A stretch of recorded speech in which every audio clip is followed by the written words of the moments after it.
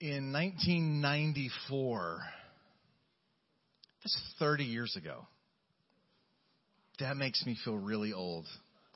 Like you feel old when your children's Christmas presents for you are retro gear. They're like, yeah, the old stuff, we thought you'd like that for Christmas. Merry Christmas, Dad. This is for my kids. In 1994, I was a student in the youth ministry at Trinity Baptist Church in Jacksonville, Florida. And that's the first time I ever officially preached a sermon, was in that student ministry. That's interesting because 29 years later, this past November, our oldest son, Garrett, preached his first official sermon in that student ministry in Jacksonville, Florida.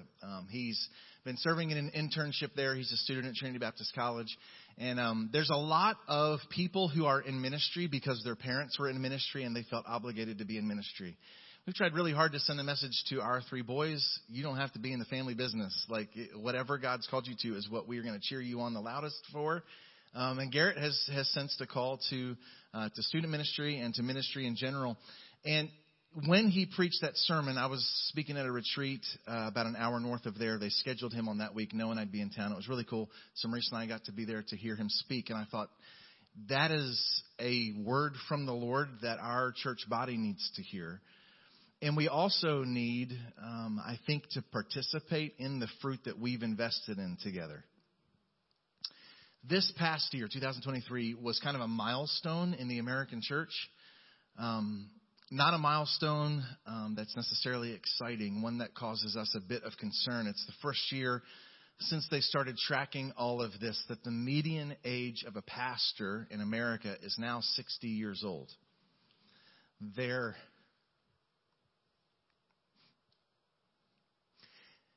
is an epidemic of a void of young people saying, I'm willing to serve in ministry. It's Bible colleges across the country are empty in their ministerial classes. And here's the thing. We don't want students to feel obligated to go into ministry in order to be the good kids, but we sure do want to cheer on the ones who do think they're called to do the hard things.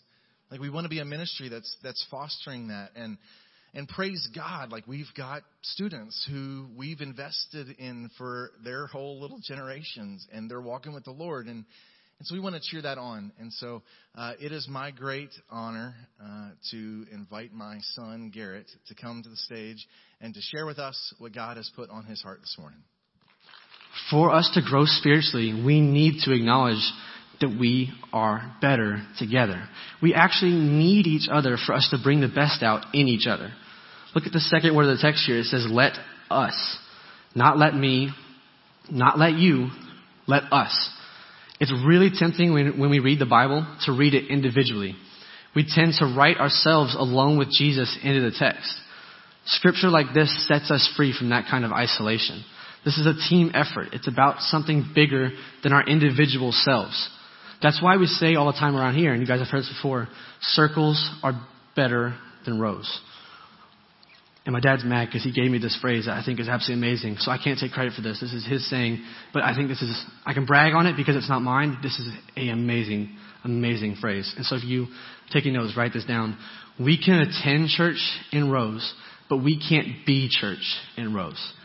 If I only ever see the back of your head, you'll never get to know my story, and I will never get to know yours. We'll never get to connect with each other. And that's the whole point of this. Let's look back here. It says, the next phrase is stir up one another. And so I'm going to take the time to tell a story here. It was so good to get to come home for Thanksgiving break this year. It's hard being away from home all the way out in Florida. And so it's always good to come home, especially at times of year with rich holiday family traditions. And so one of those this year it's one of my favorites is me and my brothers help my mom, or I should say my mom helps me and my brothers make our favorite dish for Thanksgiving.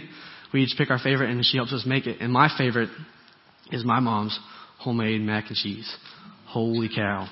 Who else believes that the Pilgrims got off the Mayflower or whatever and the first meal was just mac and cheese and a little bit of turkey? My plate for New Year's or Christmas, whatever it was, I had that much turkey and that much mac and cheese, and then I went back for another full plate of mac and cheese. I think it's the best. I think that is the center course for Thanksgiving. So follow with me here. If you've got a bowl and you take pasta and you boil that pasta and you drain the water and you now have a bowl of wet, cold pasta that, like, when you push on it, it makes that little squeaky, slimy sound, you know what I'm talking about? Like bubbles. And then you crack 2 raw eggs and you put those raw eggs in on top of that. You pour some cold milk and then you take a stick of butter right out of the fridge and just drop it in there. And then you walk over to your drawer and you pull out a metal spoon and you walk back over and you get a bite that makes sure that it has the noodles, the butter, and the yolk of an egg, and then you grate some cheese on top of that. You load up cheese on top of this thing and then you grate some cheese on it and you take a bite of that. That is that is disgusting. Like, that is awful. That is absolutely awful. That idea is just terrible. So hang with me here. This analogy is going to get deeper. We've established the let us. We're supposed to do this together, the team effort. But if we just gather here, get all the ingredients in the bowl, getting the ingredients together, and then and I'm giving my dad more credit than he deserves here by comparing him to the cheese. But if we sit here and then load up with cheese, and then we go home, we didn't make mac and cheese. Like, that's not what happened. The next phrase is stir up one another. We can't just sit under the preaching of our pastor each week and consider the box checked. We have to mix it up. We have to plug in, and we have to embrace Christian community. It says, let us consider how to stir up one another. And I want to say this real quick. Some of us might be intimidated by small groups. We might think that we have nothing to offer that will benefit anybody else, or we have nothing to bring to the table that anybody else can help us with. We might think what we have to bring is a little cheesy. I had to, I'm sorry. But if we will trust our church leadership and mix it up together, it could change our lives. And I know it has changed my life. The truth that we are better together has been poured into me my whole life here at Temple. It's been interesting interning at a larger church. My leaders keep making comments to me and to my dad, who keeps spying on me with all his old friends from Florida. I can't get away with a single thing. Like, actually, every 10 feet I bump into like an old lady that's like, I had your dad when he was in like nursery. Or I bump into like a middle-aged couple that's like, yeah, we went to college together. I played basketball with him, whatever. Or I bump into like a young adult, which makes him feel old. That was like, oh yeah, he was my youth leader at a camp or something like that. All the time. But they've talked to both me and to my dad about how I seem to impulsively drift towards building relationships with the students. And I think I've gotten that from seeing that in y'all.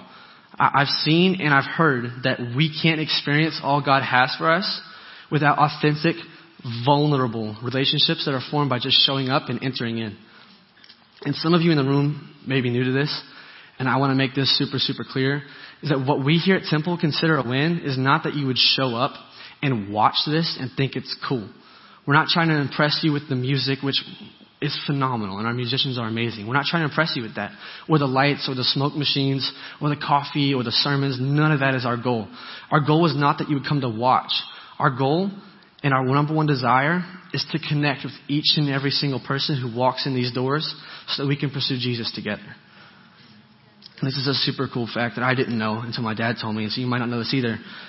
But in all the Apostle Paul's teachings in the New Testament, he only uses the phrase, my Lord, one time. Like, that in and of itself is incredible. But it gets better because he uses the phrase, our Lord, 53 times. Like, are we understanding how important that is? The Apostle Paul wrote most of the New Testament. So he talked about the Lord a whole lot.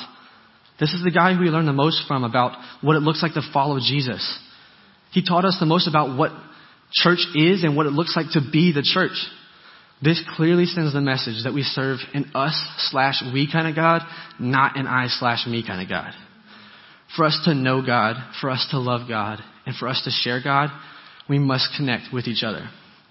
And maybe for some of us, our picture of Christianity is the perfectly posed Instagram pic of a coffee cup and Bible all alone, captured just me and Jesus, which, don't get me wrong, like, that's really important. But we can never experience the full Christian life unless it's also we and Jesus. So let's look back to the text here. The author of Hebrew acknowledges that a lot of people don't make this a priority. It says, not neglecting to meet together, as is the habit of some. Maybe some of our friend groups aren't in the habit of meeting together. And maybe some of us would even say members of our own family aren't in the habit of meeting together. We want you to know we are here for you. You are not alone because we believe we are better together. And even if it is the habit of some to neglect this priority, we still have a choice to make. Because the Christian life is not dependent on what anyone else does. It is not defined by what anyone else says. Community doesn't happen by accident. This text is calling us to intentionality. Look at the wording. It says to consider, not neglecting, stir up, and encouraging. All of those words are action words. They're verbs. They require a commitment, intentionality. They require breaking a sweat. For us to experience the kind of community that will grow us spiritually, the kind of community that we need, it requires a commitment on our part. So community groups aren't about if we get along with everyone else's personalities, cheer for the same teams as everybody else does, dress the same, have the same friends outside of temple, share the same hobbies, or have the same background. True community isn't based on preference. It's based on priority. Community based on preference is easy. It won't challenge us or make us any better. It's not going to push us out of our comfort zone. So I encourage you to stop sitting back and waiting to see if community groups is something you might enjoy, and make a commitment to connect with each other. And so I'm going to tell a story here. Many of you know my roommate, Ethan Harp. Me and Ethan have been friends for years and years. We are really close friends, and we're roommates now. But here's what we have in common. We both have been a part of this church together. We both graduated here from Temple Christian School. We both are big basketball enthusiasts, and now we're both roommates at Trinity Baptist College in Jacksonville, Florida.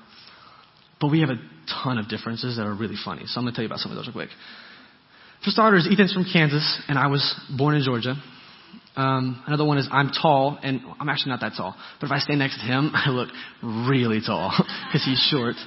I like the Cowboys, and he likes the Chiefs, which, by the way, I found this out on social media this week, which I thought was super cool. For the first time ever, you didn't have to go to New York to watch the ball drop. You just had to tune into any Chiefs game this season.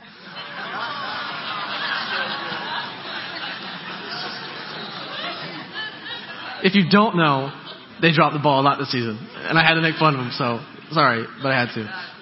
Another difference is I have long blonde hair, which can I just pause for a minute and say, Mr. Stan Wood's weird obsession with my hair makes me uncomfortable.